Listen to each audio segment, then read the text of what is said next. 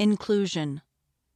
Including Everyone by Tracy Browning of the Relief Society General Board. How can we help make the journey to the chapel doors feel less anxious and lonely for others? As disciples of Christ, many of us choose to quite literally stand in holy places as we attend our Sunday meetings. Doctrine and Covenants, section 45, verse 32. Coming to share the Spirit and space with one another, many are looking for connection, acceptance, and a feeling of belonging. We each carry the hope that we are no more strangers and foreigners, but fellow citizens with the saints and of the household of God. Ephesians chapter 2, verse 19. But for some, the journey to the chapel doors includes feeling vulnerable, anxious, or lonely. Their experiences, family realities, or circumstances may not reflect an imaged ideal. This often leads to feeling like they stand on the outside looking in, even when that ideal doesn't represent reality for any of us. Our value to God is not affected by our circumstances, and in many cases, these less-than-ideal circumstances push us to grow and learn.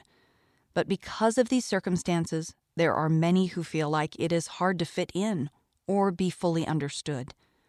What can we do to open the doors that keep others from feeling like they belong with us, even when we may struggle with similar feelings ourselves? The call to include everyone. Creating belonging for everyone is part of our covenant keeping. At baptism, we promise we won't let anyone suffer alone, but that we'll mourn with them, comfort them, and bear their burdens.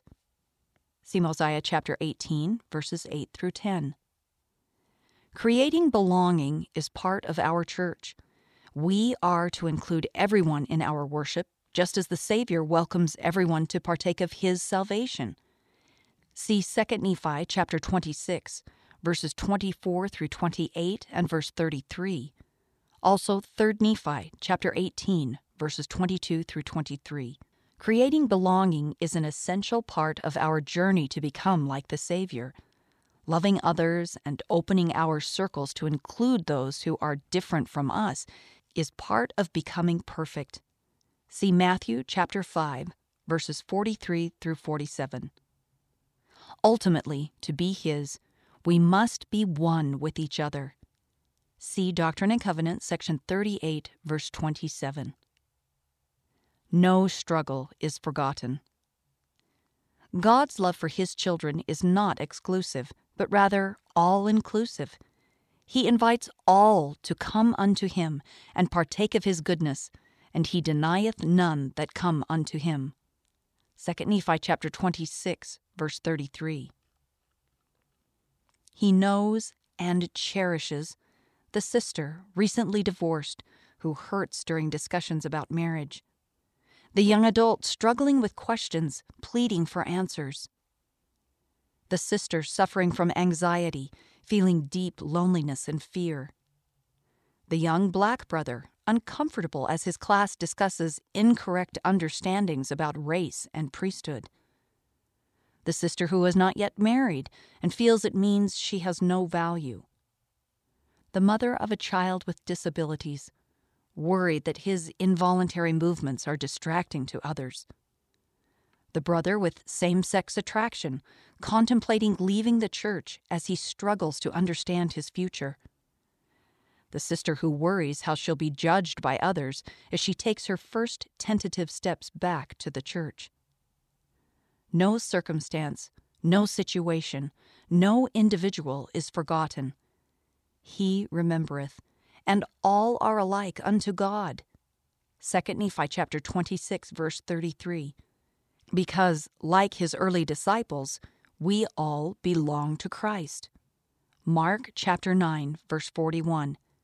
See also Mosiah chapter 5, verse 7. So what can we do? What can we do to create connections and welcome weaknesses as well as see strengths? We might start by pondering the following questions. How can I make a greater effort to reach out and get to know those I don't know in my ward or branch? What invitations can I extend to someone who might need a friend? How can I be a better example of one who includes and loves others? Whom can I sincerely seek out and ask how he or she is doing? What comes to mind when I pray for inspiration to know how to help someone?